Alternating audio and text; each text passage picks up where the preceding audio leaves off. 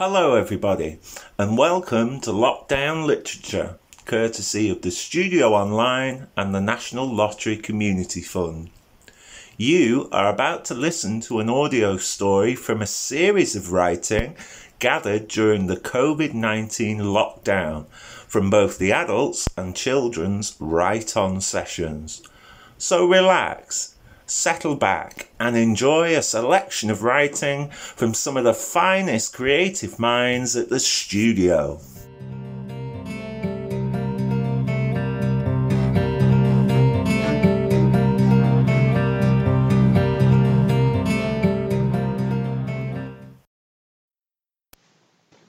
The Last Unicorn by Paula Page. Nobody knew where Blue came from. She just appeared in the field next to the riding school, along with the frost sparkling on the grass on that bitter cold February morning. She was all by herself and very much looked like she was really wishing she was somewhere else. As the staff arrived to begin their day, they were at a loss when they saw her and quickly realised she'd been abandoned. Who would have done such a thing? Fancy dumping this beautiful girl in their paddock. You probably guessed that Blue was a horse. Not just any old worn-out pony. No, this was a beautiful white horse. She had a glorious mane, thick and wild, that shielded her bewildered eyes, which glistened like sapphires as the winter sun bathed the field in morning light. Hers was the body of an elite athlete, each muscle tightly toned and tuned for performance. This was enhanced by the shading of her ice-white coat, which surely must have been grey, but really looked for all the world like powder blue. It was as if a top makeup artist had been engaged to make her look as glamorous as possible, and had made a really good job of it. She was a stunner, simply gorgeous. It was all the more surprising then that she'd been abandoned. There were no instructions, no note of explanation. She was simply there. Bemused as they were by this gift horse, the riding school staff had no option other than to take her in and give her a name, and they called her Blue. Of course, the police were notified and all the animal charities. They even put a picture on every social media platform they could think of, but to no avail. No one had reported the loss or theft of a beautiful white horse. Nobody claimed her. She seemed to be in excellent health, so why would anyone not want her? This was a strange but extremely fortunate dilemma for the owners of the riding school. While she grazed in their paddock, they had the perfect poster girl for their business. Children and adults alike couldn't help but stare as they walked past her paddock. They were all attracted to her, and why wouldn't they be? She was glorious to behold, especially in the morning sunshine. All of them wished they could ride a horse like her, but they never would. You see, Blue had one unfortunate fault as far as the riding school were concerned. She was a bit of a wild one. Not skittish, not feisty. She was way beyond that. She'd let the staff feed her and grudgingly even groom her, but any attempt to get on her back would be given short shrift. Her sapphire eyes would take on a steely glint, and she would, as they said in those parts, start to create. Big time. When this happened, it just wasn't safe to be around her. One swift kick from her powerful back legs and you really would know about it. An understanding was reached, and so Blue remained in her paddock, a solitary equine temptation, unburdened by any aspiring riders. The amount of interest she generated for the riding school was worth the cost of her food and board alone. At least Blue didn't discriminate. She wasn't too keen on the other horses either. Similarly, the horses in the main paddock across the path just didn't want to know her. They kept their distance, more interested in catching the eye of the next group of riders, hoping to get a run out and a carrot or two. There was one exception to this. A rather dashing grey pony with handsome dapples dancing along his flanks. This besotted romantic had been trying since Blue's arrival to attract her attention with absolutely no success. At least once or twice a day he would try to engage the prima donna on the other side of the path in some kind of discourse. A snort or a whinny, or if he was feeling particularly frustrated, a bit of a hoof stamp or a kick in her direction. All to no avail. She gave him nothing. This Grey was a persistent character, and soon the stable workers couldn't help but notice his antics. They'd laugh and call him soft lad. "She'll never be your girlfriend, Dob, you div," and then console him with a polo mint. Horses talk to each other. Why wouldn't they? Do you really think humans are the only creatures capable of communicating with one another? How typically arrogant of your species to believe that. Of course animals talk to each other. They're just much more selective about to who. Every night since Blue's mysterious arrival, the lower paddock had been awash with gossip. Who is she? They continually speculate. The state of her with a big mad wig. Wouldn't be seen dead with a skanky mane like that. Sadly, jealousy is not an emotion confined to humanity alone. None of the other horses wanted to make friends with Blue. They didn't like how this stranger had disrupted their routine. This glamorous interloper had effortlessly stolen the attention away from them, and this was unforgivable. That was with the exception of Dob, the love-struck grey. He really wanted to know this stunning girl, but she was still having none of it. She would look right through him as if he wasn't there, or was it as if she wanted to be somewhere else?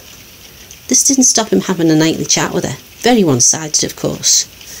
During these one-way conversations, Dob, as the weeks trotted by, revealed quite a bit about himself to this uninterested audience of one. Before you came, it was me they picked on, you know. They still do a bit, but I think they found you way more interesting. You're a novelty, that's for sure. Not a flicker from across the path. Do you know what they call me? It wasn't a rhetorical question. Dobbin, the rocking horse. Just because of my markings.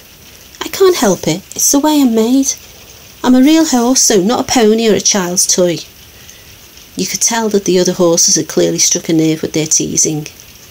I hate it. I'm never going to be Black Beauty. I'm just going to be me. For once, Blue looked like she was actually taking notice of what he'd said. As if to prove it, she took a deliberate, graceful stride to the fence which encircled her paddock and looked at him intensely with a purposeful glint in those midnight blue eyes. Pure jealousy, hun. You are special and unique, and don't you forget it. A bit like me, but not quite as spectacular. With that, she gave a dramatic toss of her mane before trotting off to the other side of the paddock. Conversation over.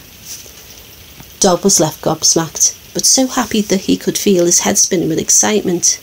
At last it seemed like he had a friend. These unlikely companions continued their mainly one-sided conversations over the weeks that followed. Dob was definitely the mouthpiece of the partnership, chattering away every night, while Blue half listened contentedly as she continually looked into the distance, seemingly scanning the horizon for whatever it was that was missing in her life. Dob didn't mind. In fact, he'd never been happier. He didn't care about what the other horses thought of him either, because it didn't matter. He knew he was special, just like Blue. He tended not to ask any direct questions of Blue because there was a fairly good chance she would give him one of her looks by way of a response, and without saying a word make him feel just a little bit foolish. But on a warm summer evening, around the middle of May, he just couldn't stop himself. Blue, what's that in your mane? It looks for all the world like colours, almost like a rainbow. Blue did something Dob had never seen her do before. She smiled at him with her mesmerising eyes, and she knew immediately that this smile came straight from her heart. You've noticed it then. If it looks like a rainbow, then it must be a rainbow, mustn't it, Sconhead? This was said in a kindly way. She wasn't mocking him like the other horses would have done. Have you not clocked me tail too? He hadn't. He looked and was amazed to see ribbons of colour shimmering and dancing through a very long tail as the moon began to rise in the summertime sky. I have a secret, she said dramatically. No kidding. Who did that to you and why did you let them? This was a very brave outburst from Dob, knowing Blue's temperament, but he was confident enough in their friendship that he could risk it. Blue got as close as she could to Dob from her side of the path, and she said very deliberately, I'm not a horse. Have you ever seen a horse laugh? You have, but it's unlikely that you've realised. It's that thing they do with their lips when they shake their heads, or sometimes if they're particularly tickled, they will roll over on their backs and wave their legs in the air. A lip rippler is the technical term for it. Dob rippled his lips almost loud enough to wake the sleeping humans snoring in their beds in the houses that bordered the country park. OK, so what are you then, a giraffe? More ripples followed, but Blue wasn't joining in. I'm a unicorn. the last unicorn on this island. This stopped the ripples. Dob knew quite well what a unicorn was. Many of the little girls who came to ride would pretend he was one as they trotted excitedly along the bridle path securely on his back, usually wearing either a unicorn top or at the very least a backpack bearing a unicorn's image. Invariably the colour pink would be involved. It wasn't great, but it was certainly far preferable to being called My Little Pony. Dob's knowledge of the species was limited, but rainbow mane or not, he knew there was a vital element missing. I'm not being rude, I'm really not, Blue, but I've got to ask, what about the horn? Blue smirked with mock indignation. I don't show what I've got to everyone, you know, but I like you, soft lad. Hold on to your fetlocks. She shook her mane, almost it seemed in slow motion, like an equine supermodel and the diva that she was. The thick rainbow curtain parted with perfect choreography to reveal a glittering, spectacular horn. It wasn't enormous by any standards, but it was perfectly in proportion. Dob was astonished, but certainly not speechless. How have you been able to keep that hidden? If you're magic, why are you stuck here in this paddock? He couldn't contain himself. The questions kept coming out, but then his voice faltered as he realised. You're too special, Blue. You can't stick around looking like this. You're leaving me, aren't you? It was Blue's turn to ripple her lips. Have they been feeding you Haribo today?